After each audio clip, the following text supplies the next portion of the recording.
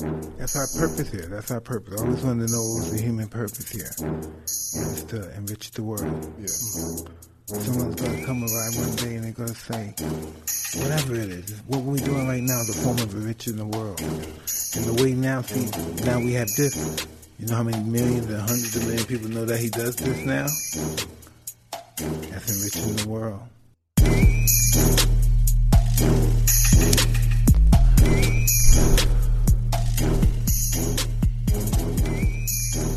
Hey everybody, welcome to another episode of Hot Box, and I'm Evan Britton. And I'm Mike Tyson. And Mike, we've got a really fascinating guest today, man. Extremely fascinating. I like that word. We've got the man, Justin Wren, in the house. Welcome, my brother. Man, What's up, thank you Jeff? so much. How you doing? I'm doing good. Thank you so much, Mike. This is pretty surreal for me to be here with you guys.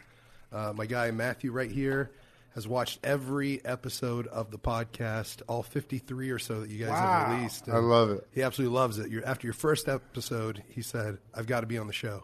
And so I'm so grateful that you guys are having me on. Hey, man. He's a great hype man to know that you got to get on Hot Box. Yeah, to absolutely. get the word out there, man. Well, Justin, I mean, you're a professional MMA fighter, but really, I mean, you're so much more than that. You're an incredible humanitarian. Right now, the most timely issue that you're really the tip of the spear on is this anti-bullying movement and standing with Raiden, who's a young man in high school. Actually, he's 12. He's a big boy, though. Yeah, he's a big 12 boy, years 7th old. Maybe before we jump into that, why don't you tell us a little bit about your journey to starting Fight for the Forgotten? Sure. And, let's just start there, man. Okay. First, just so grateful for both of you guys having me on. This is awesome. Thank you. Fighting, for me, was something I found after getting relentlessly bullied growing up. I think a lot of martial artists, MMA fighters, grew up being bullied, not being the bully. And so found martial arts through being bullied. And so that was my story. At 13 years old, I'd already gone through 5 years of being relentlessly bullied, sitting at the lunch table by myself, not being welcome at other tables, getting pelted in the back of the head with chocolate milk spit wads or other pieces of food or fist as kids walked by. I remember getting, beat up in the locker room. I was in 8th grade, 7th grade, and was in the football locker room just sitting there, got hit in the back of the head with a football helmet, didn't even see it coming, just got blindsided by it, cheap shot. Had my clothes from the locker room while I'm in the showers, all my clothes thrown out into the auditorium or the gym, the volleyball girls. And, I'm 12 years old, heavy set kid, and all my clothes are in with the girls' volleyball team, and I don't have anything to cover up with. And so then other times publicly ridiculed. I'll give you one story, Mike, real quick. But my middle school crush wanted to catch her attention, biggest crush I'd ever had. And so I found out she was having a birthday party. I got the invitation to it, and it was a costume contest. The winner was going to get a prize. And so on it said the prize was a Dr. Pepper gumball machine. So Dallas, Fort Worth, Dr. Pepper's a big thing. And I found out other people were going as Batman, Superman, all these different things, or characters. I probably should have gone as Thor, being a Viking-looking guy. But I found out she loved Transformers, and her favorite Transformer was Optimus Prime. Love him. So I decided I would go as Dr. Optimus Pepper to her birthday party. So her dad worked at Dr. Pepper. She loved Transformers. There was a Dr. That a big Pepper factory there? Yeah, down there, Dallas, Fort Worth. That's where her dad worked. And that's why the prize was a Dr. Pepper gumball machine, because he worked there. So anyways, from head to toe, I lived in a little country town, Crowley, Texas. And my mom with some duct tape and me with some cardboard boxes of DP, Dr. Pepper, we made myself into Dr. Optimus Pepper, head to toe. 24-pack on the head, 12-packs on the arm, chest plate, I had a shield and a sword. Went to the party. My mom said, man, she's going to love this. Get to her party. Her grandmother, Mimi, opened the door. Mimi goes, oh, my gosh, Jennifer's going to love this. She was surprised, but Jennifer's going to love this. Walk in. The rumors at school were true. I get to just push the button. I didn't have to pay for it, and the Dr. Pepper pops out. They had this in their living room. I go to the backyard, open the door, and I'm met by all my peers. And I get hit with a couple flashes of light, and my eyes adjust. I hear the sound of laughter, and I look out, and not one of my classmates are dressed up. Yeah. It was just me. And then I hear my middle school crush me saying, "I can't believe you thought you were good enough to come to my party." Next to her, Tyler said, "You're worthless." And next to her, Justin, a guy, said, "You should just kill yourself." Really? And so it was just a big setup. Not one other kid dressed up, just me, just so that they could publicly ridicule me, shame me. And that's when I started the biggest battle of my life, which was against depression and suicidal ideation. You know, at 13 years old, just like with Raiden right now, being 12 years old, you believe the things people say about you. Mm-hmm. You don't have that resilience built up in you yet. And the effects of bullying can last a lifetime unless you have some big life transformation thing happen, a coach come into your life and mentor you, tell you can be great, believe in you. And so, at 13 years old, I started that biggest battle of my life. Probably a few weeks after that, maybe a couple months after that, I found MMA. I was at it's called Trader's Village. It was like a flea market in Dallas, Fort Worth. And I found a used VHS tape store. And when I was there, I found MMA. And it was UFC, not one was missing. But I think it was like UFC 2 through 9 or 2 through 11. And I spent all my allowance on that. Because when I found it, I looked at these guys, and my first initial thought was, these guys don't get bullied. That was my first thought. And then turned it over, I saw boxing versus wrestling versus kickboxing versus jiu-jitsu versus sumo versus all these things. And so I bought it all, went home with it. I had to hide it from my parents. My parents were real conservative. But I just fed on it. I loved that these guys probably don't get bullied, but I fell in love, truly in love with the chess match of it, combining all the different sports, putting into one. This is kind of funny. I don't really share this, but when my dad found the used VHS tapes under my bed, he thought it was a stack of porn, but it was just MMA. So that's kind of how porn MMA vids. Yeah. So but that's wow. kind of how it all started. How I found MMA was through being bullied, and then figuring out these guys don't get bullied. And so that's whenever I started my martial arts journey and found wrestling and fighting and started pursuing it. Wow, dude. But then when you find out, this is interesting because I understood that too. When I was going to boxing, nobody fucks with these guys. But then when you realize in life, these guys who everybody's scared of, who are emotionally and psychologically, they're very kind, they're very loving, and they want to love everybody, and they're easy to take advantage of psychologically, mentally, financially, and stuff. So they get bullied from a different perspective then. Yeah. That's a good point. Yeah. Well, and then from there, at 15, started wrestling. I had 2 Olympic gold medalists as my high school coaches that taught me to visualize. Yeah, Kenny Monday. Yeah, Kenny Monday and Kendall Cross. I don't know if you know Kenny Monday, but he's been my coach for more than 15 years now, since I was 15 to 32. Yeah. Wow, man. First African American to win the wrestling Olympic gold medalist, or be an Olympic gold medalist. And incredible. He's been such a guiding light in my life, a coach, a mentor. And he's like that for so many guys. Now he coaches MMA, and he taught me to believe in myself. Because when I first stepped on the wrestling mats, I was completely timid because I had been bullied since I was at least 8, and I'm 15. So I would telegraph everything I was going to do. I would show what I was going to do before I did it, so the guys would know how to defend it because they've wrestled their whole life. Or even if they had a year on me, they knew what I was going to do before I did it. And then those guys just started teaching.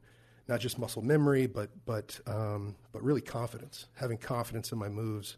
And then finally it just kind of clicked one day, and I became a state champion, then All-American, then national champion, and then I went to the Olympic Training Center after high school, went straight to the OTC for Greco-Roman wrestling.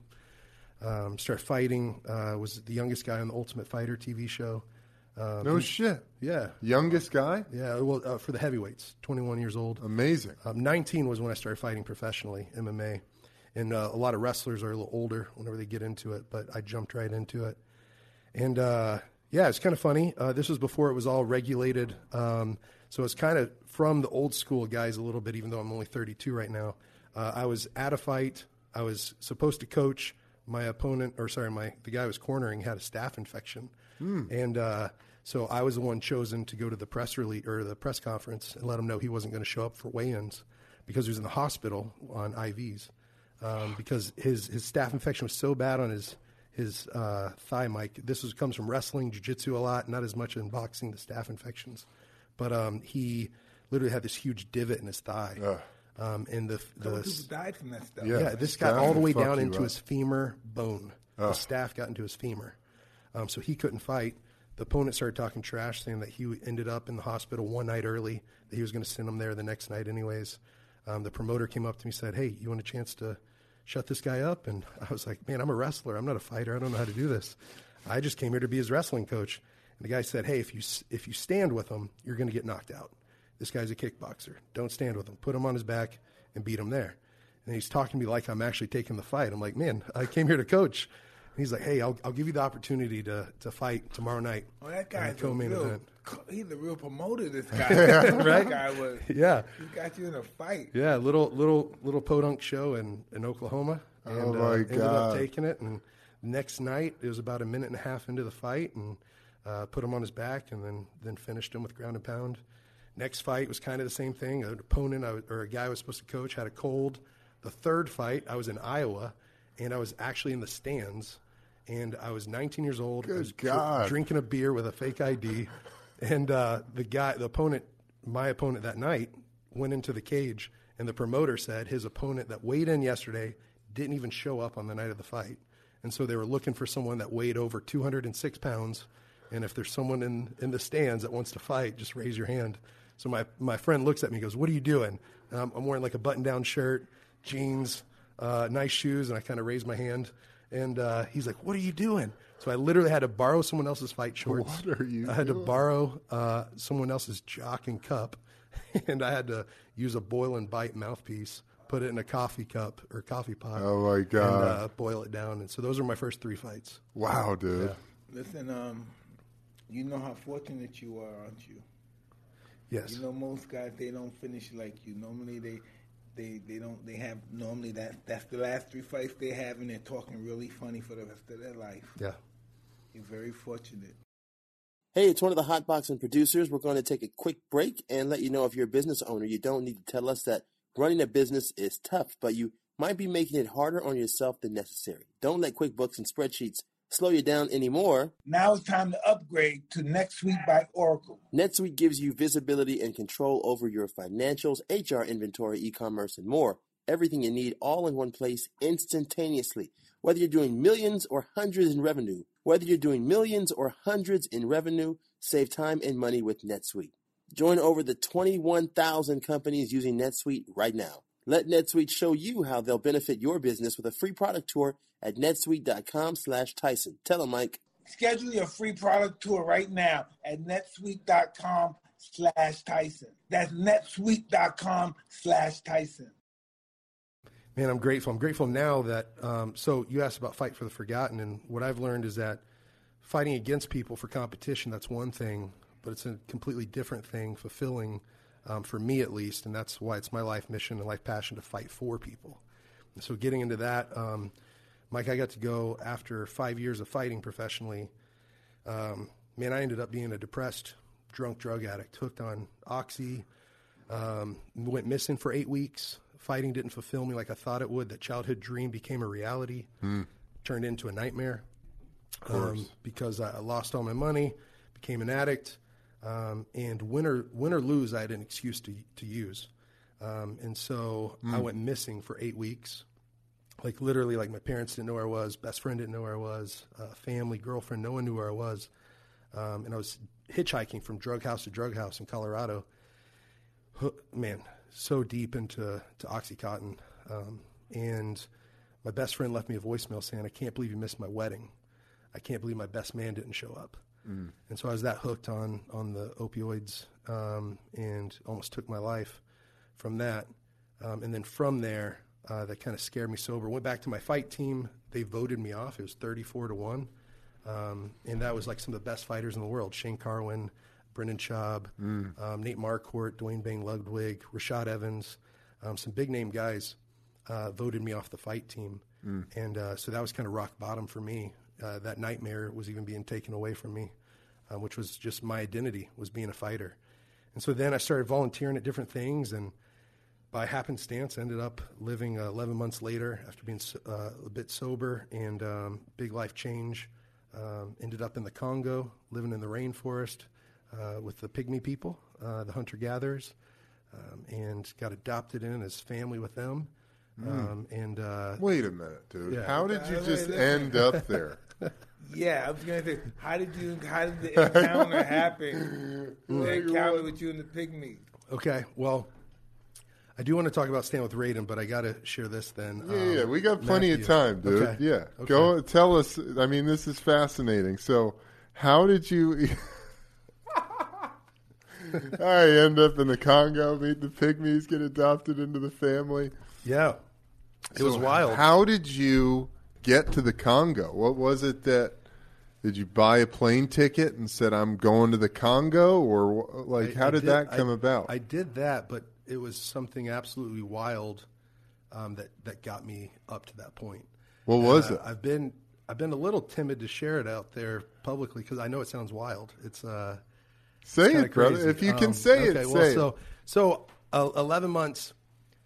Mike, you probably did visualization, right? A lot of Every day visualization. of my life. Every day of your life. Every day. Okay.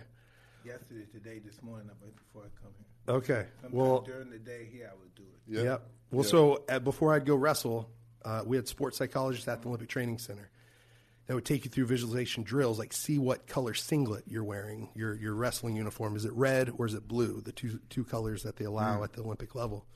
See yourself shaking hands with your opponent. You walking out on the mat. What's the sounds? What's the smells? What's your game plan? How are you setting that up?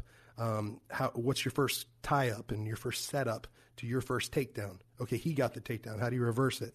And you see this in your mind 100 times before you ever go do it or more. Mm-hmm. Yeah. Well, this was unlike anything I'd visualized because I wasn't coached into it. All of a sudden, it just happened. And I was 11 months into this kind of life change. I had stopped fighting, and I thought I was going to stop fighting for a year. Well, this was 11 months in, and so I started looking for a fight again. All I did was I said this quick, simple sort of prayer where I said, God, what do you want me to do with my life? That's all I said. And, man, I had a movie in my mind that I didn't try to conjure up. I didn't try to fabricate. All of a sudden, I was taken to the forest, and I was walking down this footpath, and then all of a sudden I heard drumming, and I keep walking down this footpath in the forest, and I clear like thickets out of the way, and then I hear singing, a very distinct kind of almost yodeling type singing, and then I come into this clearing, and I meet a guy, or I see him, and I see his ribs kind of poking out, and he's coughing, and I knew that he's sick, and my eyes just adjust. I see these twig and leaf huts.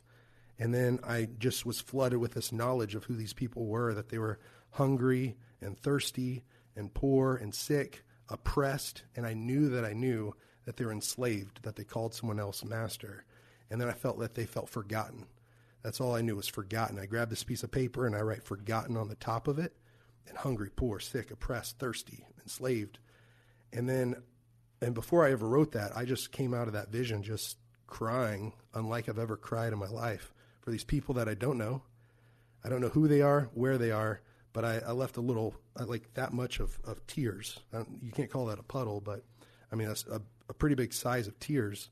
I just was crying, didn't know these people, but my heart, all I can say was my heart was like shattered for them. Emotionally, I was wrecked, and I had no idea why, who they were. And for 3 days, I felt crazy because it had been 11 months since I had tried any psychedelics. I hadn't tried to conjure this up. I wasn't in a visualization drill with a sports psychologist. All of a sudden, I was just lit up with this vision. I felt nuts for 3 days. Couldn't tell anybody. And 3 days later, this guy named Caleb, who had put on like survival trainings around the world, like survivalist stuff, and he was friends with Bear Grylls, like the Man versus Wild guy. And he was a humanitarian, missionary type guy. And I met Caleb, and I'm like, man, this might be the guy I could tell. He's kind of a crazy guy. And so I tell Caleb, and he gets kind of perked up. And he goes, I know who they are. And I said, what? And he goes, those are the pygmy people. And I said, who? And he goes, they're in the Congo. And I was like, where? I hadn't been to the Congo. I had never heard of the pygmy people at this time. And he goes, it's so crazy because I'm supposed to go see them in 3.5 weeks from now, just over 3 weeks from now. He goes, but the team I was taking of men, the 3 guys with them were all husbands and all fathers, and they canceled their trip because the rebels had taken over the airport that they were flying into. Over 1 million person city had been overtaken by rebels. He's like, the State Department said no American for any reason should travel to the Congo.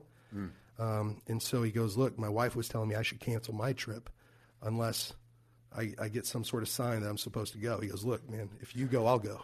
And I was like, what? No. Well, first I told him no because it was crazy. It was too out there. Like, it's dangerous. I don't know who these people are, where they are. And so anyways, 3.5 weeks later, I tell Caleb, and I told a guy named Colin. And 3.5 weeks later, we're taking numerous planes there. We land on a runway that literally they cleared with machetes. That was how they mowed the lawn there. Monkeys are jumping off the runway. We land. We get on a truck. We drive like 6 hours. We get out. We get on a motorcycle for a couple hours. We ride across a canoe. Then all of a sudden we're hiking, and we're hiking in, and all of a sudden we hear drumming. And then we hear singing. Then we come into a clearing, and the first guy we meet has tuberculosis. And his ribs are showing, and he's coughing, and he's coughing. All the way down to the fact that Caleb and Colin were grabbing me saying, this is your vision. Yeah. Bro, this is your vision. Yeah. And I felt like, this is nuts. Yeah. Did I have some sort of mental break or mental lapse? Like, what's going on with me? But even the chief pulled us to the side and said, hey, everyone else calls us the forest people. We call ourselves the forgotten. And when he said forgotten, that was what I had written Linked at the top of that piece of paper was forgotten on the vision. And so I known then that, like, for some reason, for some purpose, like, I felt like I was brought there. But I doubted it for quite a while because coming back the first time, kind of the visual I had was I could try to help these people that have such significant suffering that I could spend my whole life trying. And the visual I got was that it was like emptying the ocean with an eyedropper. And, like, how long is that going to take? And if I spent my whole life doing it, would it really make an impact?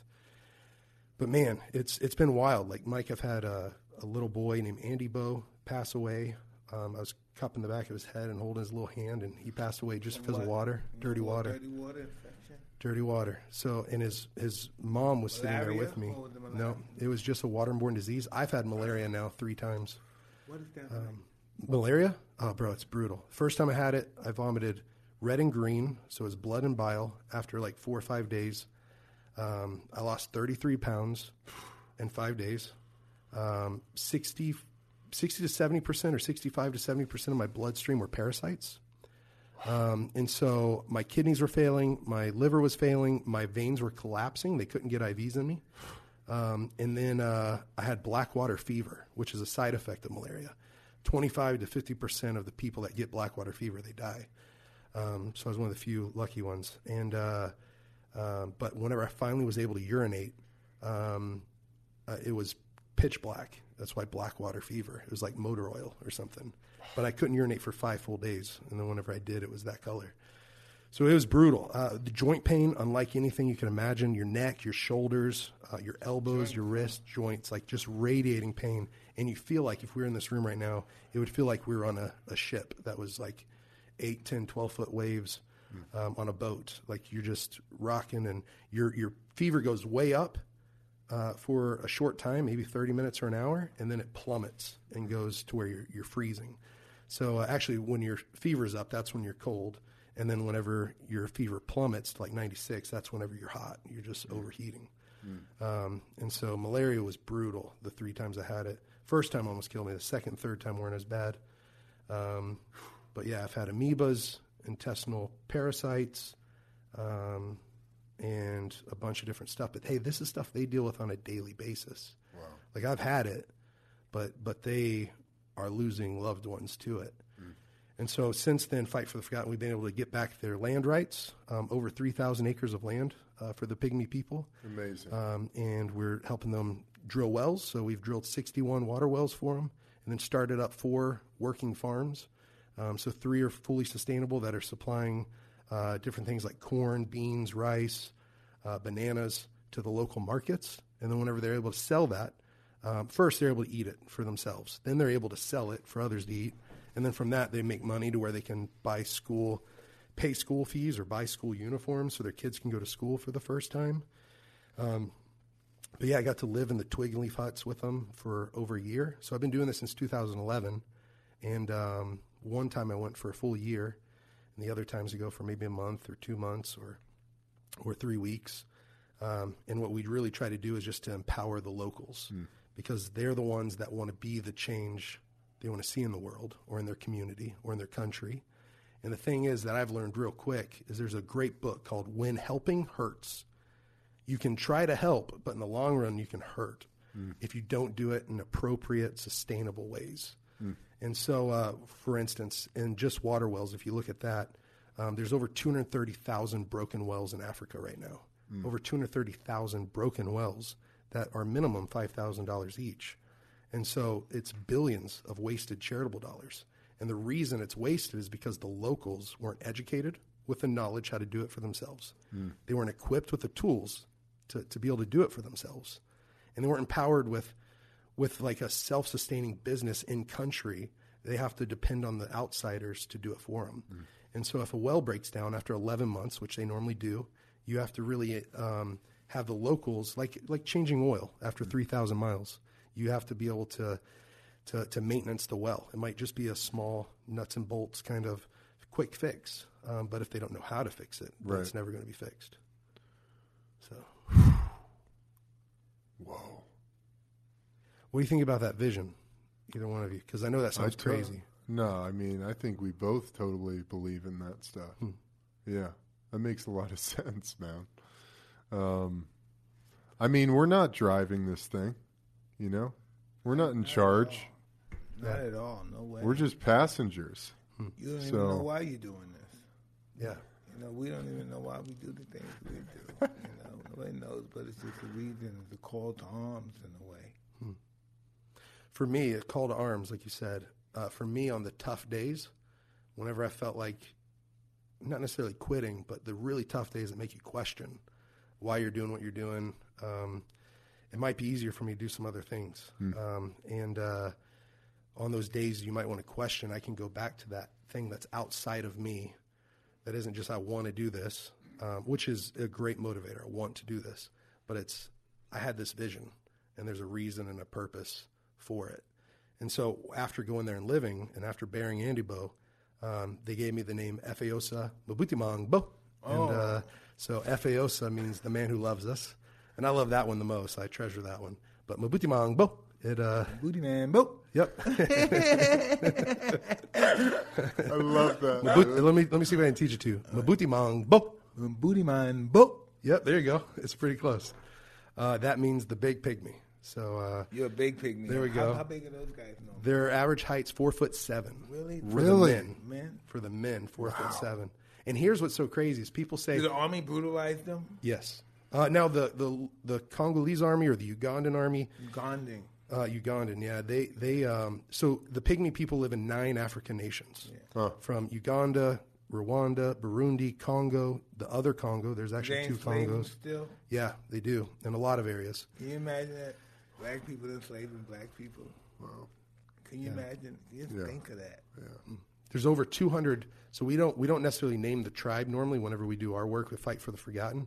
Because in Congo, there's over 200 tribes, and only a few of them might be doing this. But we say the Makpala, which mean non-pygmy people.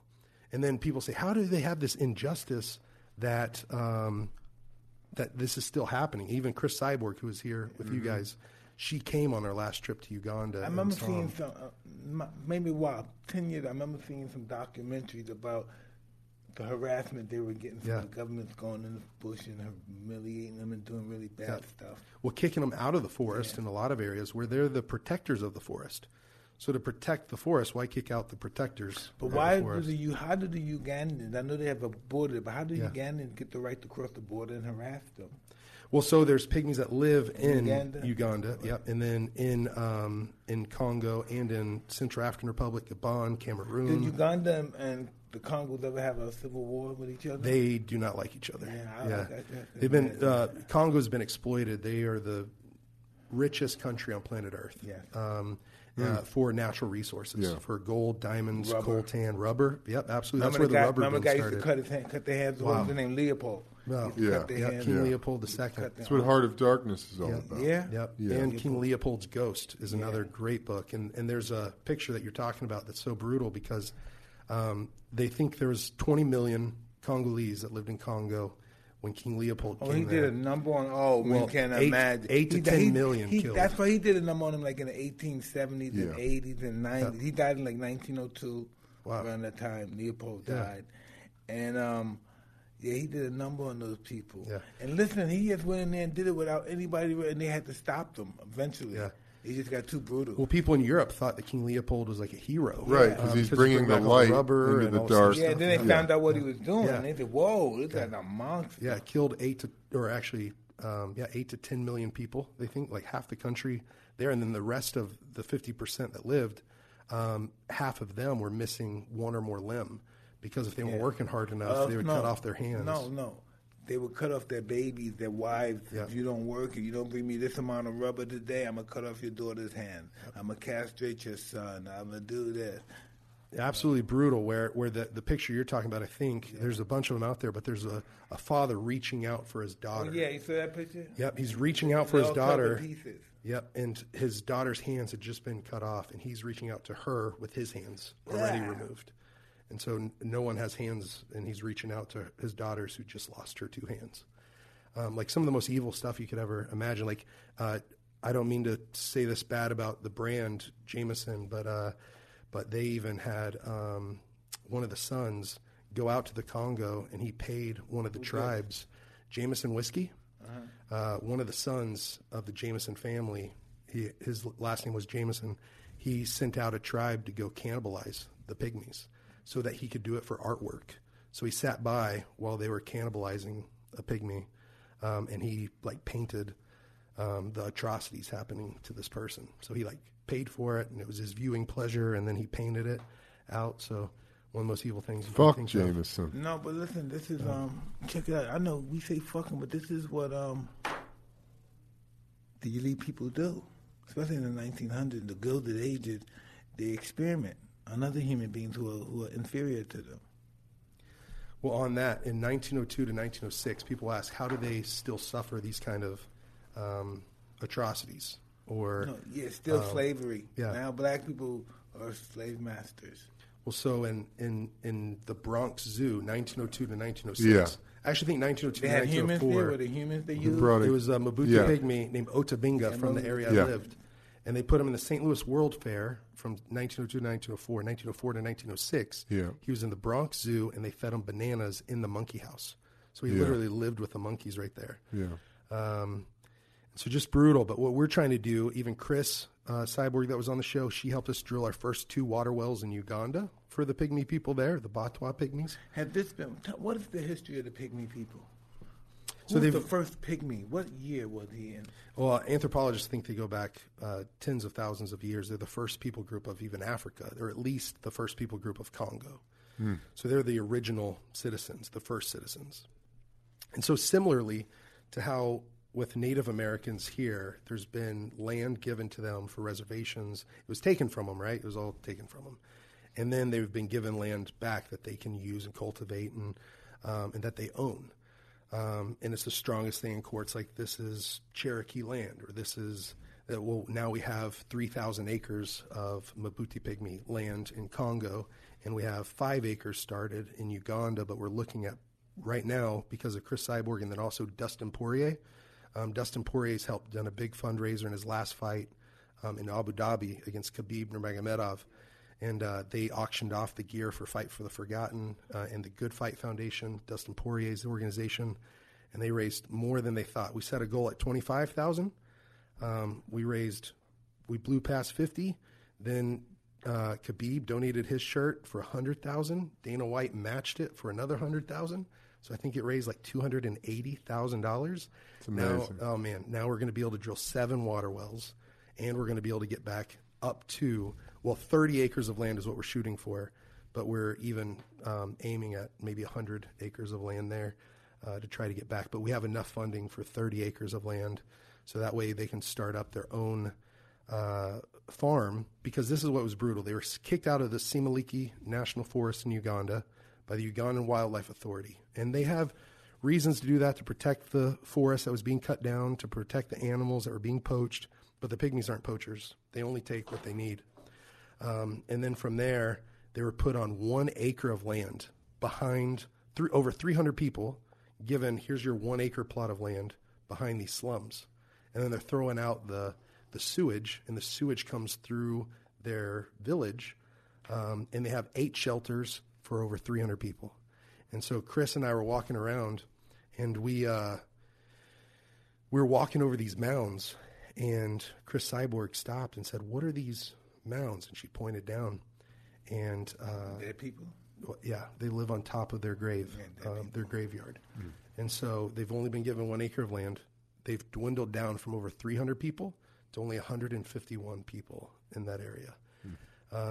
And the chief was literally like, or King Zito is his name, Nzito, Nzito. He was saying, hey, if we don't get land soon and have clean water and be able to farm for ourselves, we've always hunted and gathered. We can't do that anymore. We've got to be able to farm for ourselves. If we can't do that soon, our people group isn't going to exist anymore here. That's crazy to think my race of people is no longer going to exist. Yeah. Isn't that wild? He literally drew in the dirt his dream, and his big, audacious dream was land, water, food. And we're like, man, well, we've done that in the past. We can do that here. All we need to do is have rally support. And so, What would some bums do to be? What would some people do in other countries to be just a homeless bum in America?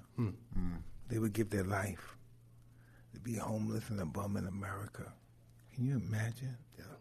yeah, I've said this before. Like, women are walking miles and miles a day, and children can't go to school because they're walking with 40 liters. Or 20 liters, which is 5 gallons, but a lot of times they carry 2 at a time, 2 of those buckets. 20 liters is 5 gallons. 5 gallons is 44 pounds when full. So they're walking day in and day out 2-3 times a day with 44 pounds or 88 pounds of water. People come and rob them of their water and abuse them and stuff? It happens, but normally not, because, where we go and where we drill, we always drill wells for both sides. Both tribes or everyone in the area, so it's communal. So this way, it's not property of one person. Have or they this ever or ate that. some good food before, those people?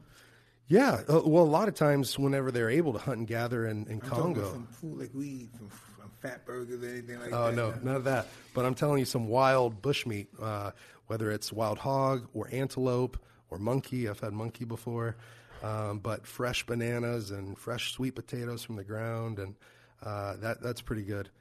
Goat, I think, is a sweet meat. Goat is it's real good. incredible. I used to eat goat when I was eating meat. That was all I ate. All the Jamaican people love goat. Yeah, And I absolutely. love goat. All my friends are Jamaican. We all eat that goat shit. Yeah, it's sweet. It's a sweet meat. I like it a lot whenever it's grilled.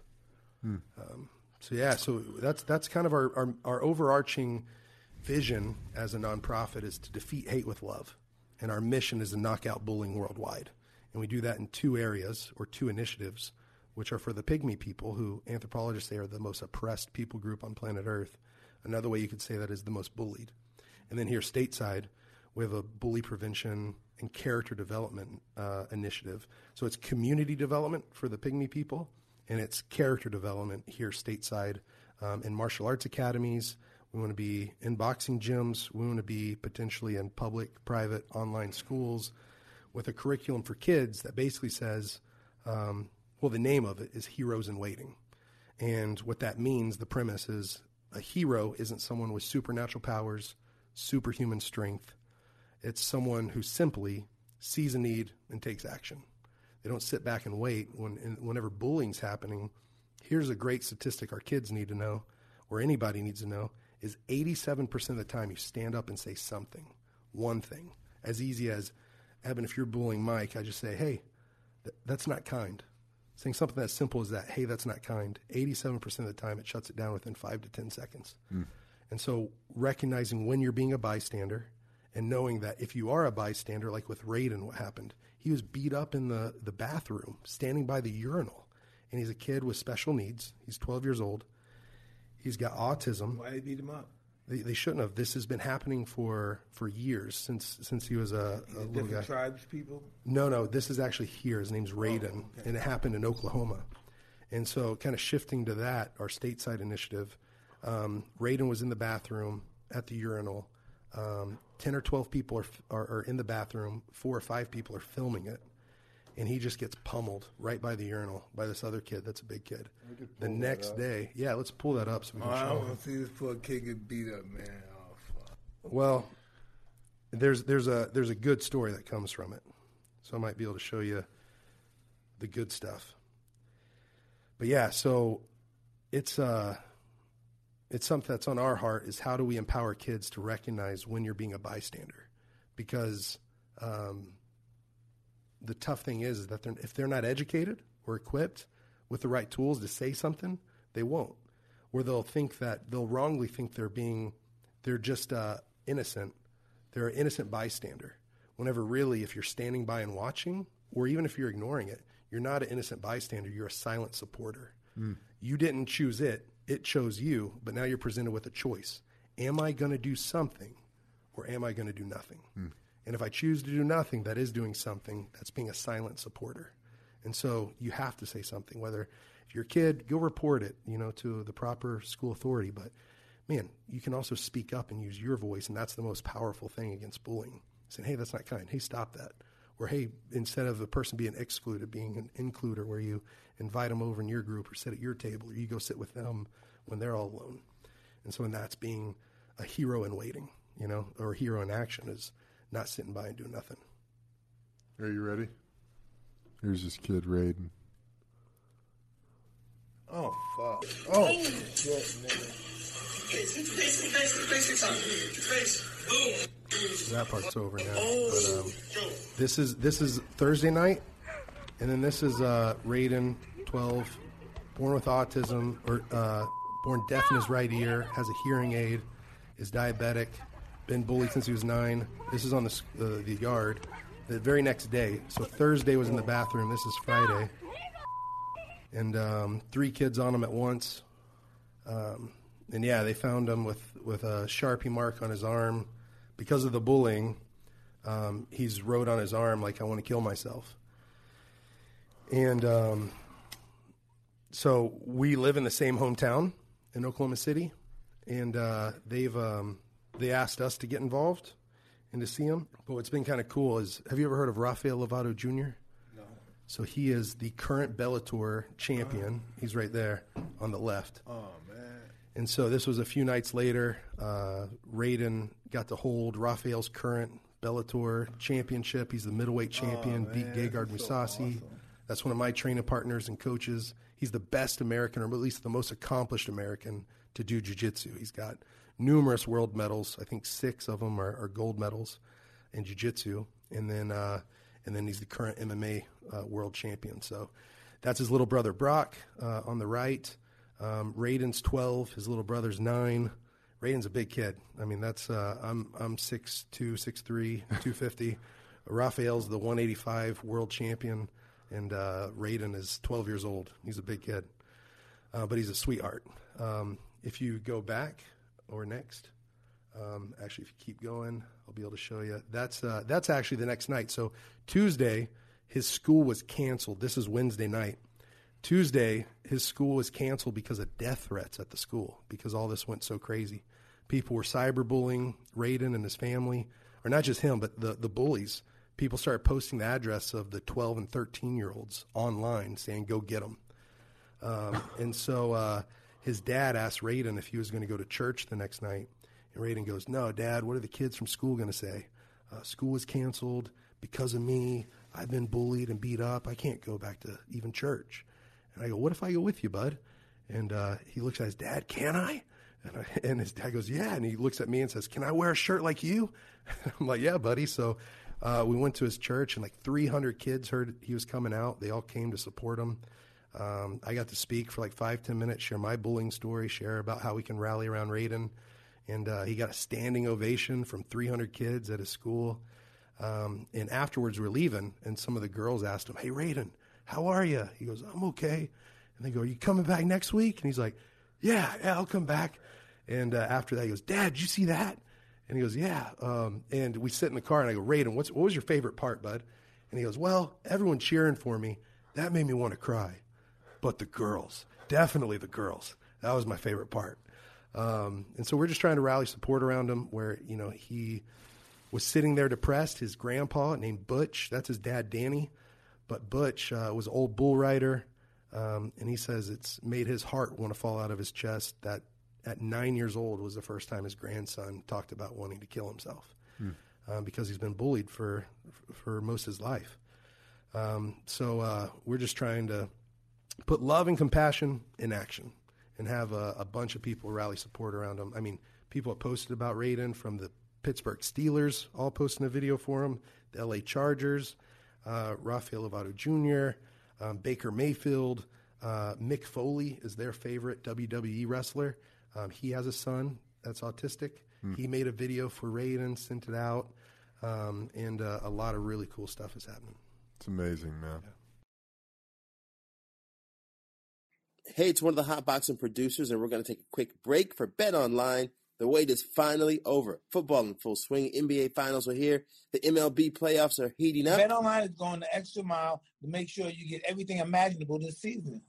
Head to Bet Online today and take advantage of all the great sign-up bonuses. That's right. From game spreads and totals to team, player, and coaching props, Bet Online gives you more options to wager than any place online. Hey, you want to make a bet? Go to Bet Online. That's right, Mike. Mike, let's talk football. Who's winning, the Raiders versus the Chiefs this weekend? The Raiders all the way, baby. And we got the Broncos taking on the Patriots. Since Brady's not on the Patriots no more, I guess we're going to have to say the Patriots are not going to do it. Visit our good friends and exclusive partner at Podcast One, Bet Online, and take advantage of the best bonuses in the business. Sign up for a free account and make sure to use that promo code Podcast1 for your sign-up bonus. Mike, have you heard of hyperbaric oxygen therapy? I was in a hyperbaric chamber before. Really? Yeah, I was in that, yeah. This is with Raiden. I was actually with him at the doctor. Why is Raiden in here? Why is he in there? Because he was actually diagnosed with a concussion. Yeah, a concussion. Brain cells are dead. So they said that hyperbarics are one of the best things for him. Did someone give him a concussion? From one of those fights. Oh, fuck. Yeah. So I was helping getting him down. He had never done it before, and I'm one of those guys that thinks everything happens for a reason. And so I had just started hyperbarics. You're one of those guys? Yeah. No accidents. No accidents. So I had just started going 2 or 3 times, and then the doctor said hyperbarics would be great for him. I was like, I have an appointment today, and if we can get him a prescription, I'll take him with me. And so I was able to help him. He hasn't been in a plane before. So we brought him down and been just trying to rally support around him. There he is with someone's sunglasses now. Eskimo Joe's, you know about that? In Oklahoma. Yeah, he's a big Oklahoma fan. He just wants to be loved. That's it. Yeah. And love people. My God.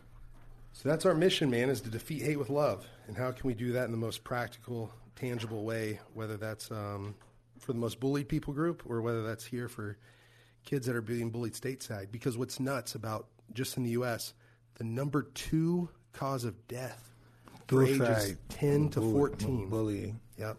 Suicide. Teen addiction, teen depression, teen isolation, teen what's that? Mutilation. Yeah, it's through the roof. And all that stuff. It's through the roof, higher than ever before. Yeah, exactly. I wanted to say that. I will say that's why we have so many help groups, and we got the Earl Nightingales and all these guys, the Justin, the guy Perry and all these guys, and the Sadhguru and those guys, because people need an outlet. People need help. Yeah. People need to find something bigger than outside themselves and that's inside themselves to help them live another day. Yeah. Because we're looking for all of our happiness and to solve all our problems out here in the outer world. And all the problem solving has to be done inside. It's an inside job. Yeah. When it's out here, this in here is normally over. It's finished. The objective is to keep the outer world from disturbing the inner world. Yeah. I like that a lot, that it's an inside job. Yeah. Oh, big time inside No job. doubt. There's so many I think especially with social media and cyberbullying, right? Like whenever we were being bullied growing up, like you could escape it when school was over. It's go home. But now it increases. And I think comparison, what's that quote? I think it's like Teddy Roosevelt or something like that says, comparison is the thief of joy. Yeah. And like all these kids on social media, they're just comparing up, right, to everyone else's highlight reel, even if it's a fabricated highlight reel. And so do you think that's why there's so much bullying now? I think that's one of the main reasons. Social media? Yeah. Or at least that's one of the most active ways to do it because you can be anonymous. Or even if it's not anonymous and you're truly doing it with your identity, you are almost numb to the real effects because it's not a person-to-person, face-to-face interaction. So you can hide behind your there's a buffer there behind your smartphone or whatever. And so 180,000 kids, 180,000 in the U.S. alone skip school every day because of bullying. I skipped school. Yeah, I skipped school big time. 3 million school days lost a month. 12 million American students will be bullied this year alone. This is what I did when I used to get bullied for school. I would go to school for breakfast. When breakfast was over, I would leave the school and wait outside the school until lunchtime. Lunchtime would go, I would go eat lunch. Boom, lunchtime, I would wait in school. When the school is over, I would go get my books and I'd go back home. Wow. I would never go into school because they would fucking kick my ass. And I had to get the food. Once I got the food and I left. Because they had it before their class came and saw me in the lunchroom. I didn't want them certain people to see me in that lunchroom. Because they were going to just come and attack me, take my food.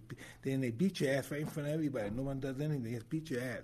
Just like that. But they do it right in front of the cafeteria. Teachers, the guards, they'd be beating your ass. You know, so I always made sure I got the food and I was out before their class came down. Wow.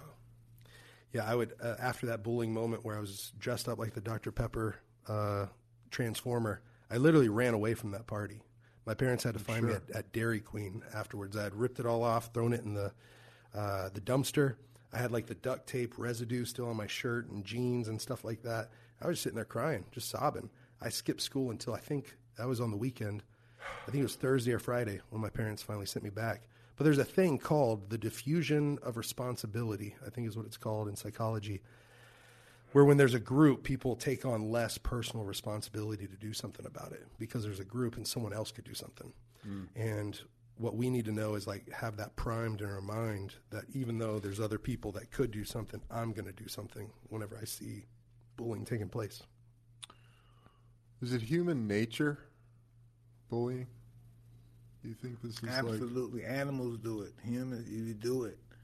You know, certain animals, they bully their brothers and sisters and stuff. And then as they get older, they love each other and fight to the death for each other. Somebody have to determine who's the boss and that find a way. And that development of who they are in life. Somebody have to develop, I'm the boss or he's the boss. It's just no way. It's just that's how it's always been from animals, brothers and sisters. Some animals, I think it's hyenas, they fight in the womb. They might have 7 babies, 1 or 2 might come out because they're fighting in the womb. They'll kill each other before they get out. Yeah. Wow. I think that's probably where the big challenge comes from, right? Like battling that nature versus us being civilized human beings now and needing to shift in a way that, okay, we know that this now through science and through studying it, we know that this has long-lasting detrimental effects. But it's fear-based. Yeah, absolutely. It's all fear-based. Even in the womb with them animals, it's all fear-based. I got to get out of here. I'm going to kill him. I got to get out of here. Yeah. It's all fear-based. Everything's fear-based. If they just, hey, it's cool it out. This is my brother. I love him. He loves me. And we're going to get out. It's we'll both push me be out. okay. Mama's pushing us out. It's okay. It's okay. But they can't ration. Animals don't ration. They don't have no rationalization. They can't do that stuff. Well, there's that, and then there's also a trickle-down happening, isn't there? From the parents, from their parents. Yeah, I don't doubt about it. What I had to tell Raiden, because he couldn't really understand how he was treated so badly by a group of people. Like the thing that happened in the bathroom, even though it was on school property, that one affected him less than whenever there was these 2 guys beating him up and this girl hitting him from behind and then everyone filming it. And I had to tell him, you know, buddy, we have this thing we do. We fist pound, and then we say buddies. And we do like two pounds on our chest, just fist bump, buddies. And I said, well, buddy, sometimes this is what I've learned through my bullying moments is that hurt people hurt people. Mm-hmm. And there's some things that are going on, and I won't say who, but one of the people from that video, if you look into their background, like someone in their family very close to them, one of their parents were murdered by their other parent. And so they're in a very tough life circumstance of their own, and they should have probably been removed from school the year before, but because of that tragic instance in their life, they've kind of been given a little bit of some free passes a bit maybe. And then they're struggling, they're hurting, and so they act out by hurting others. And if you look into the statistics from the CDC, number 3 on the suicide list for like bullying moments, and the third at risk is the bully. The second is actually the victim. And you're like, well, who would be number 1? Well, actually, number 1 at highest risk of suicide is the person who does both. They're being bullied, and then they're not happy with themselves, so they act out by being a bully to others. So that person is the highest at risk of suicide, the person that is being bullied and then they become a bully because they're not happy on either side. And so they're at this constant internal struggle with who they are. But we don't talk about this guy. You remember this, because what about the guy that kills the bully? That guy, too, the guy that kills the bully. And sometimes I saw him one time on television. It was this guy. He was beating up the guy. I forgot his name. And he even took sexual advantage of some of the girls in the group and they made a plan one day that we're going to get him. And so the guy had made a plan for us to go out again, and they called that guy to come in, and they killed him. It was on the 2020 before I saw it. So it's not always that someone's getting bullied. Sometimes people fight back, and then they spend the rest of their life in jail. From being bullied, from defending you they went too extreme. They didn't go to the cops. They didn't go to their parents. They put it in their own hands. That was a smart idea, and they killed the guy. Well, I think that's one of the big struggles with school shootings. If you look at school shootings, you'll see 75% of the time or more, they were relentlessly bullied at school, and this was their moment of given revenge. attention as well. They haven't been given attention they believe they deserved. Because they've been good and nice to those people, and they haven't received the same in return. Yeah. So, Justin, from that perspective, how are you building the character of this next generation? Well, that's what we're really excited about. We worked with Century Martial Arts, and they are the number 1 distributor of martial arts goods in the world. So if you buy anything at Dick's or Academy, they've made most of it. And they supply most of the martial arts academies around the country. And one thing that I think boxing, wrestling, jiu-jitsu does that maybe football develops character for sure, without a doubt. But I think the coaching in martial arts, like there's lessons before, during, and after practice about character, about discipline, about respect, about treating others like you'd want to be treated. Even the black belt journey is about service to others. And so I love that about martial arts. And so we worked with Century Martial Arts and another organization called MAIA, the Martial Arts Industry Association. And they've helped us develop this curriculum that's 12 weeks of teaching. And then every class, they have a mat chat, so a mat discussion. And so there's a teaching, and then there's also a challenge. There's a hero's challenge after every heroes in waiting lesson. And so they'll be like this week, and it's all digital too, so they can watch it on their smartphone going into practice. We coach the coaches how to coach it. Then there's a video for the parents. There's a video for the students that are learning. So the parents can be engaged with what their child is learning, and the student can know what they're learning that week and what their hero challenge is. And so what I love about that is they come in week 1, recognize when you're being a bystander. And so recognize that, come back and report it. Another hero challenge will be go out and complete a secret random act of kindness. So the rule is you have to be completely anonymous, and you have to go do something great that makes someone feel awesome. And what was that? Journal it. What'd you do? How'd you stay anonymous? How'd that make them feel? How'd that make you feel? And then how are you going to build onto that next week? And so it's all digital, but there's also a curriculum that's all typed out. And so we're arming, right now 104 martial arts academies are using it around the country. And now we're just trying to fundraise so that way we can get it up to school standards and get it into public, private, and online schools, get it accredited. And so that's what we're working with our board now. That's awesome. I guess outside of that, how do we cultivate kindness and goodness in young people? I think so that it's not just like, okay, you're in a situation and a kid's being bullied. Are you going to be a bystander? This is what they do. They know how to do this. You get programs. Kids will join the programs, and the programs will teach everybody the golden rule. You know, the program, but the government always pulling these programs out. The more programs, I think, are better for the children. It'll be less drugs. It'll be less killing. It'll be more programs, more conglomerates, more people being friends, more people meeting each other. And that's what it is. So many people disenfranchised with each other. They're so far away from each other. They can't be together, and they're looking. Their minds are reaching for each other, but we're also disenfranchised. And that's what the programs do. Well, I love this. You just triggered a Swahili proverb in my mind, my memory. The Pygmies taught me this. It says, if you want to go fast, go alone. But if you want to go far, go together. And so we need these programs. We need everyone to come together. And then what I've learned there from living there for a year is the community. It's so important. And we're so used to isolating or being individuals that we'll do things on our own. And in the rainforest, you don't have privacy. Your home is literally twig and leaves. Your wall are leaves. And so you can hear the discussions between people all across the village. There isn't any private conversations. And that can be a bad thing, but it's also a good thing that you aren't able to isolate and completely cut yourself off from the community. And so you need each other. But I also think it's really important for each individual to learn their personal impact. You can impress people from a stage or from maybe on a podcast, but you impact people one-on-one in conversation or up close. And so what I mean by that is we could teach these kids, whether it's in a program or whether it's in a conversation with them, that no act of kindness, no matter how small, ever goes wasted. Right? And so start small. Yeah. I've gotten to start this organization, Fight for the Forgotten now. It's going to be what I do for the rest of my life. But I started with that quote. No act of kindness, no matter how small, ever goes wasted.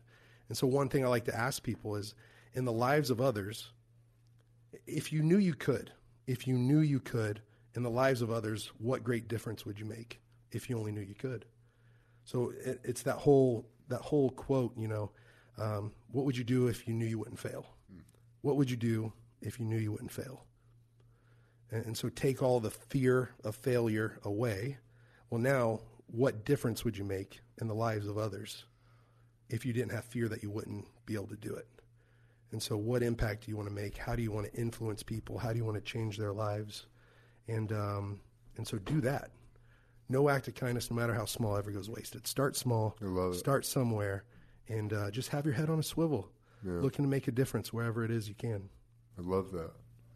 I always tell my son, I tell all my kids that if you're just somewhere, I don't care where you're at, never think, why am I here? You think, when you get there and you observe the situation you're in, say, how can I make this a better place? Wow. How can I make these people better at what they do?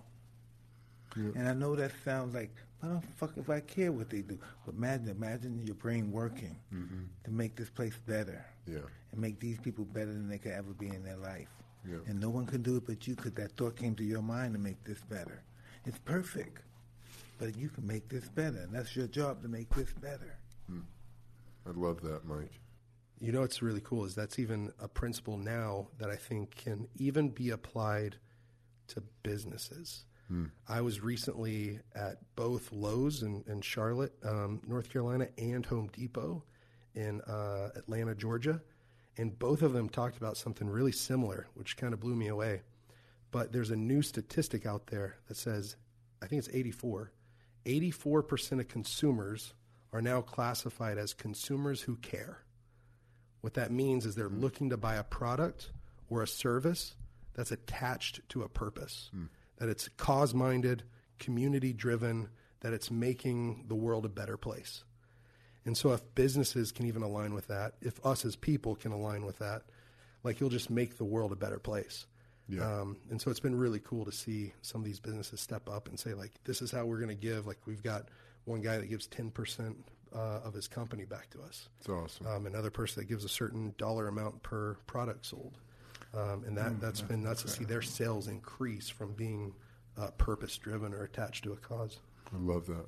That's our purpose here. That's our purpose. I always wanted to know what was the human purpose here. And it's to enrich the world. Yeah. Someone's going to come around one day and they're going to say, I can make us live for an extra 100 years. He's going to enrich the world in that. I don't know if that's enriching the world, but that would be a form of enriching the world. Absolutely. Whatever it is. What we're doing right now is a form of enriching the world. Yeah. And the way now we have this. You know how many millions and hundreds of million people know that he does this now? That's enriching the world. He touched millions of people, knows his idea of what he's doing. Yeah. Even people in the Congo know now that didn't know. Yeah. You know, enriching the world with his love and caring for humanity. You know. It's powerful stuff, man. I think that's so important to remember. You know, is no act of kindness, no matter how small, goes unnoticed. So that's crazy. You wonder, you say that the universe allowed us to be born. Maybe we didn't want to be born, and now we're born, and now we got to worry and freak out about dying.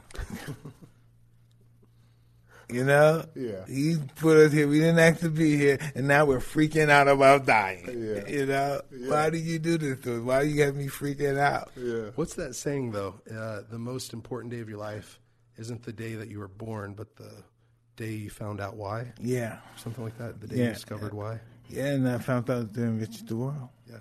There's no doubt. Yeah. There's no doubt to enrich the world. I love that. That's easy to say, easy to live by. No, and this is what I found out too. Human beings, animals, yes, but fucking human beings won't accept the answer unless it's complicated. If the answer's easy, they won't believe it. They say it's bullshit. You know what I mean? Everybody, our reality is in our mouth. You know? I know this will sound probably pretty cheesy, but I need easy, simple things for me to remember. Exactly. That's why our vision statements, defeat hate with love, that's pretty easy. Defeat hate with love. Knock out bullying worldwide. Defend the weak. Love the unloved. Empower the voiceless. Like those kind of things. But whenever I'd sign my book, I got to write a book called Fight for the Forgotten. And whenever I'd sign it, it was a reminder to me, but I hope it would kind of be an awakening or a moment where if someone actually, what does this mean? That they would think about it and discover it, that it's almost too simple to live by. Yeah. But I would sign it, live to love, love to live. And it was because whenever I was going through that, being that depressed, drunk drug addict and hitchhiking from drug house to drug house and fighting on TV and getting my hand raised and thinking, is this it? Is this all? Like not having that sense of fulfillment after a victory that I thought would be there. No doubt about it. Listen, Dr. Seuss, The Cat in the Hat, he's Friedrich Nietzsche in simple form. You know? Friedrich Nietzsche. You try to read Friedrich Nietzsche. You won't understand one fucking word when it comes out your mouth. Nobody here will understand one word. What did he say? You understand everything in The Cat in the Hat. That's Friedrich Nietzsche right there. Everything. The world right there. My wife's been literally telling me I have to read the Cat in the Hat books. Definitely. I haven't read them. Definitely. Oh, that's the world. Okay. History of the world, Cat in the Hat. Well, that's it, though. If you think about just those two things, live to love, love to live, we're all wanting to love this one life that we live. And so we get caught in, what's that called? Like materialism. Yeah. We get caught in all this because the new iPhone will make me happy. This new car will make me happy. This bigger home will make me happy.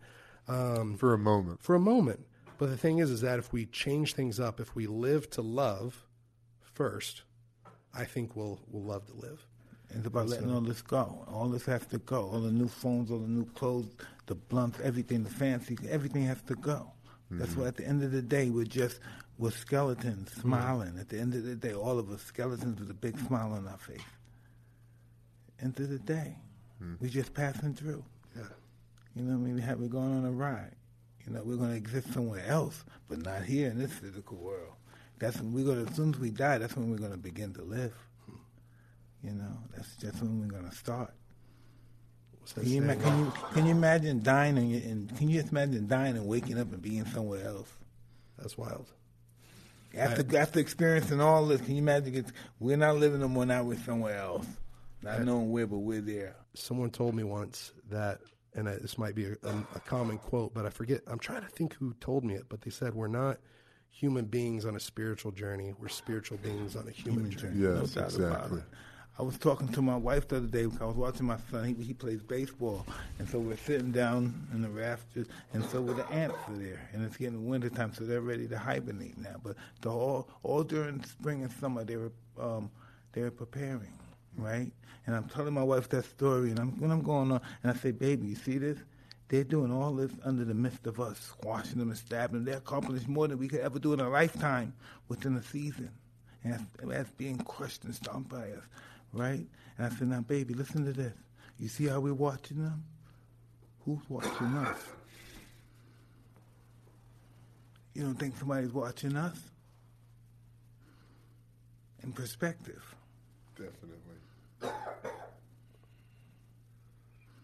And I wonder, do the ants have somebody they look at that's very small like we look at them? I wonder, is there a species of bug that's very small that the ants look at them and say, they're too small even to fucking eat?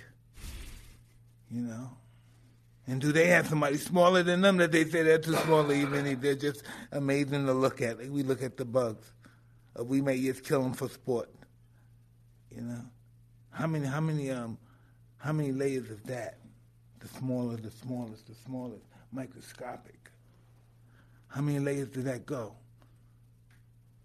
Where does it start from us? Where does it go? The clouds, is the universe, is the solar system? Where does it start when they're looking at us and we're microscopic? I don't know. You're blowing my mind. Well, but we can't think we can't think. Listen, we don't like ourselves well enough to think we're the strongest beings in the universe. We don't love ourselves enough to really believe we're the only ones. Yeah, you just pulled another Swahili proverb out of my memory about not believing in ourselves enough. There's a Swahili proverb, and this means more to me because I've had malaria now 3 times, and a bigger beast of an opponent that I've ever fought was a 1 gram or less than mosquito, right? That almost took me out, almost laid me out permanently. But it says, if you think you're too small to make a difference, try to sleep in a closed room with a mosquito. And so if there was 1 mosquito in this room with us right now. He'll make a difference. My wife will forget this motherfucker out of here. I said, baby, this is just a bug. What do you do? Get him out of here. A bug. He doesn't eat too much. He doesn't eat much at all. He's going to die ODing on you, eating off you. You know, he's going to die. So chill. And so if that 1 bug can make that big of a difference in our lives, how much more of a difference can we make in the lives of others? Exactly. Exactly. Many people don't think that they have any power, you know? Hey, that's the power right there. That should let them know they have power because that's the power to show them they're nothing because they're being nothing. So tell that power to tell you you're something and you'll be something. Yeah. Absolutely. You remember what you told me? Whatever you think, right or wrong, you're good or bad, you're right. Yeah. Because you thought that. That's right.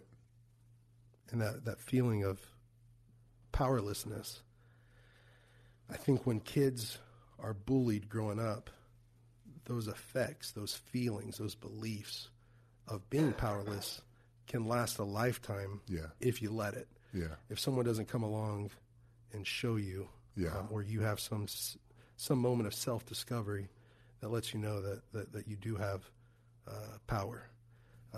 Bullies is bullies. See, people don't understand the real damage that bullies do. Bullies make monsters.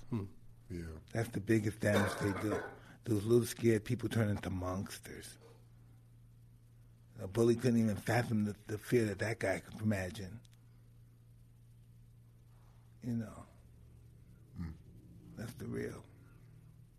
Do you remember one significant bullying moment in your life? Oh.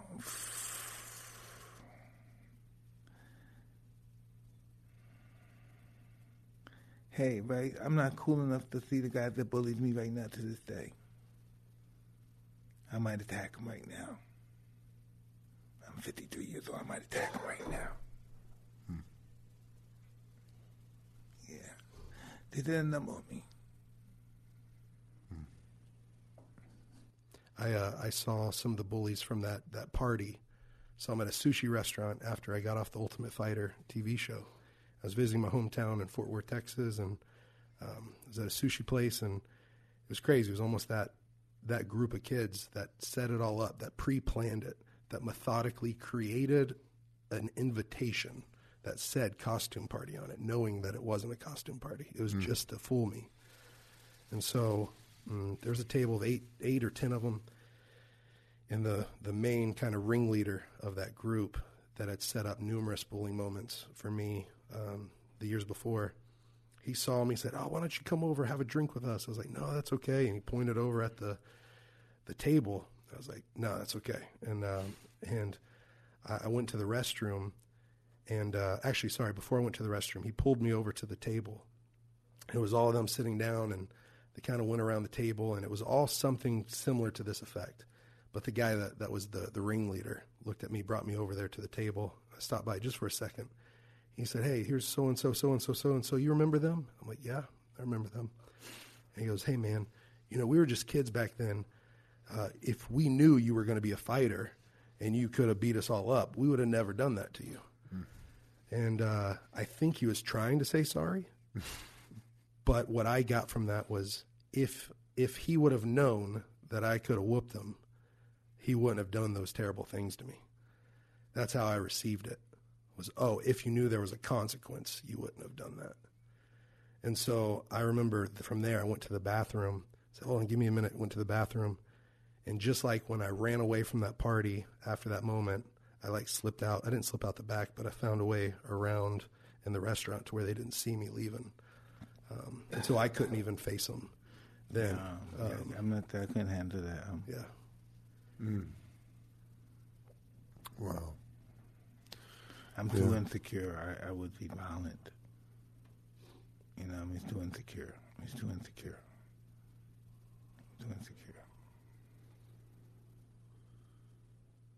One of the reasons I'm in town, I'm going on Joe Rogan's podcast. I'm on with you guys. I'm so incredibly grateful.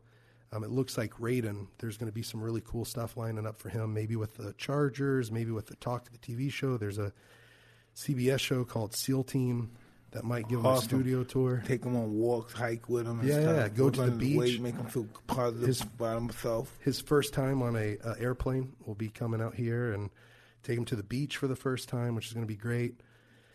But actually, Mike, there's this incredible doctor in Costa Mesa. His name's Dr. Daniel Amen. And he did Muhammad Ali's brain, looked at it on scans. He's done tons of NFL players, like over 300, I think. And he can detect mild traumatic brain injury, all this different stuff. And he said for a fighter, I have a really good brain. I do 3 full days with him, his chief medical director, his functional medicine doctor. But they did cheek swabs, hair samples, blood, urine, stool samples. They did the works on me trying to figure out what parasite I have in me, because I've had cerebral malaria, which is the parasite that normally is in the liver, but it's gone into my head. I've had the intestinal bacteria, amoebas up here too. So they're doing the works on me, checking me out. Jesus, man. But they literally can scan your brain and see where the blood flow is, where there's too much activity, where there's not enough activity, and where it's functioning properly. But then they can detect on these scans, it's called a SPECT scan, and they can show you this 3D image of your brain. And it's almost like an MRI, but way different. It shows the function of your brain, not just the biology of your brain. And it can actually show you your emotional brain and where it's firing. And so they can see 8 different types of brains that are ADD. I have severe ADD. They can detect mild traumatic brain injury, like than TBI regular. They can detect all this different stuff. But for me, they're able to detect PTSD. And so the way your brain's supposed to be lit up is supposed to be just a little bit of red, one spot that might have white. Well, my brain was all over the place, lit up everywhere. And there's this certain diamond, and they show you what part of the brain it connects to and everything else on the underside and on the frontal, all these different parts of the brain. But they showed me that I had a diamond of fire. And they say if you have this ring of fire, that means 100% you have PTSD. You're supposed to have just one little red speck there. You've got it lit up, and you have it in a circle or in a diamond. And like, man, you have as much PTSD as military veterans that come in here and are really struggling with it.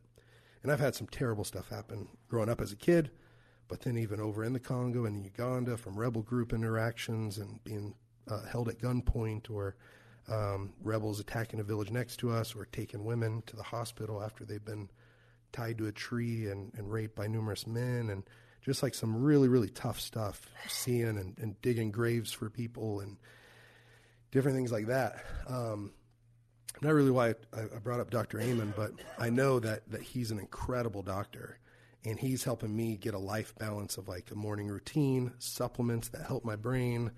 There can be medications too, but that's his last line of defense, is he wants to help create healthy brains, because he says, if we can help you have a healthy brain, you'll have a healthy life.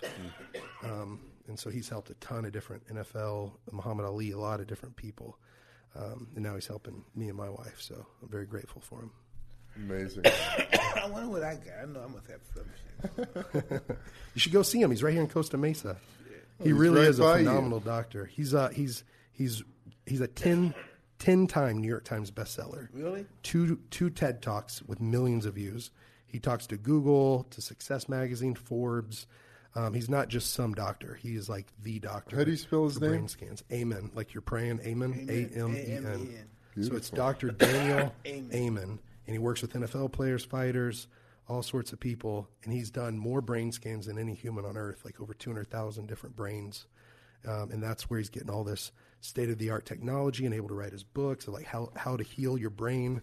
With the hyperbarics, they're finding that you can literally do brain trauma reversal through hyperbarics. I heard about that. Yeah, this little girl named Eden Carlson, she drowned. She was gone for 2 hours. Now she's a normal little girl again. Wow. Yeah. It's amazing, man.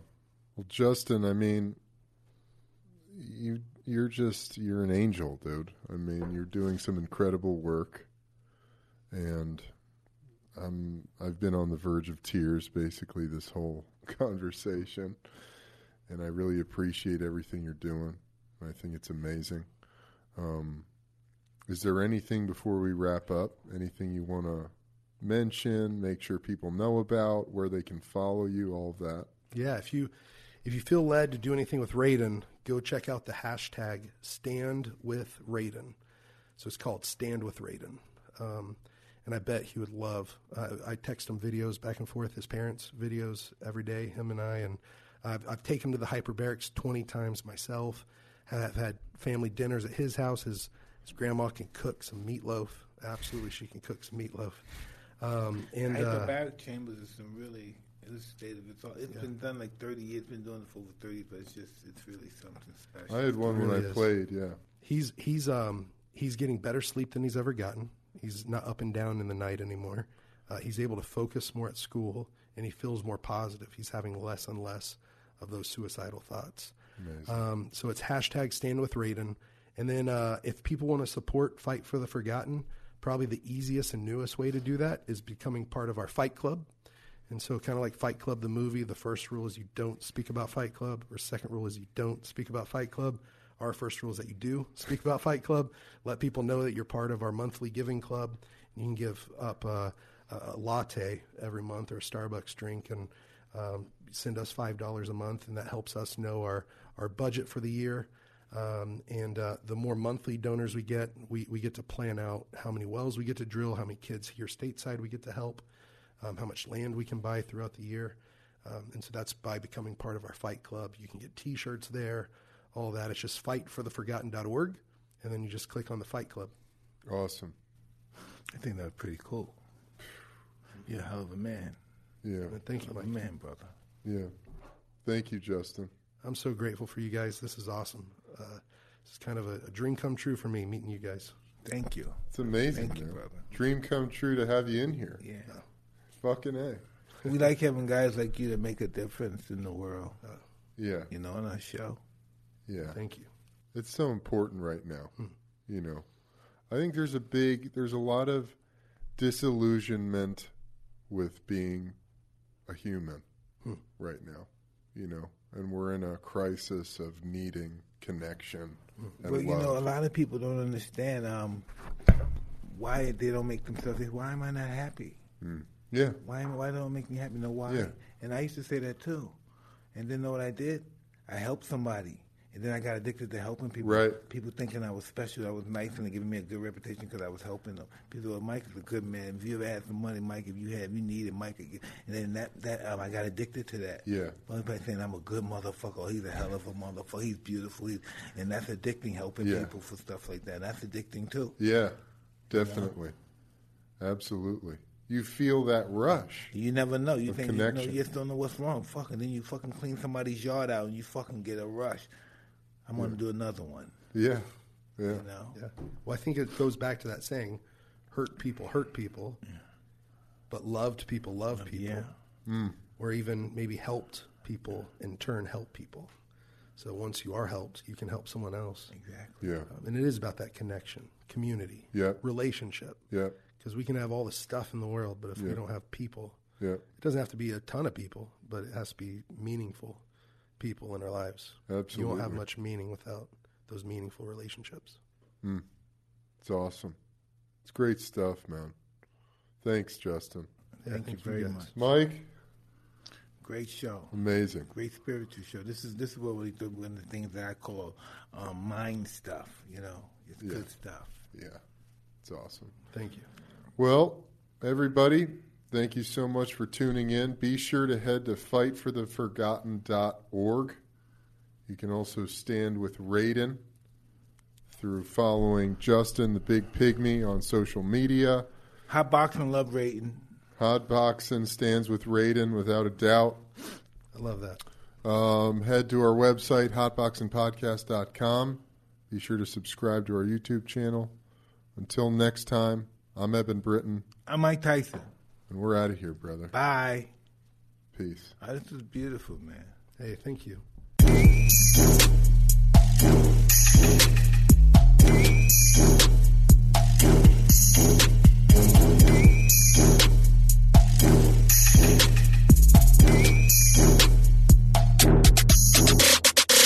Hi, this is Danny LaRue, the Real GM Radio Podcast, and I want to take a minute to talk about DeAndre Ayton, the number one pick of the 2018 draft. Definitely has not gotten the attention of high-profile lottery picks Luka Doncic and Trae Young during the early going, but he has been excellent and a key part of the Phoenix Suns being on the precipice of the NBA Finals. Ayton is presenting a matchup nightmare for the LA Clippers that Rudy Gobert simply was not. Gobert is a wonderful player, deserving Defensive Player of the Year, but Ayton puts more pressure on opposing defenses. He's used his size mismatches for offensive rebounds, and he's also been able to contest shots around the basket and make life hard on the Clippers there too. So it is a huge performance for him, averaging 20 points, 13.5 rebounds through the first 4 games of the series. And it's been so exciting to see a physically talented player really come into his own on the brightest stage so far of his career. Hi, this is Daniel LaRue from the Real GM Radio Podcast. It's that time of year again, and all eyes are now on the pro basketball, hockey playoffs, and Major League Baseball season. BetOnline.net has all the action. Basketball, the playoff battles continue as their teams make the run for the championship. America's pastime is in full swing. And let's not forget about hockey's chase for the cup. BetOnline has you covered. If you love golf, MMA, championship boxing, they have that too. BetOnline is the fastest and easiest way to check in on all your favorite sports, the news, scores, and odds. So head to the website, use your mobile device, and bring home the game with BetOnline.net.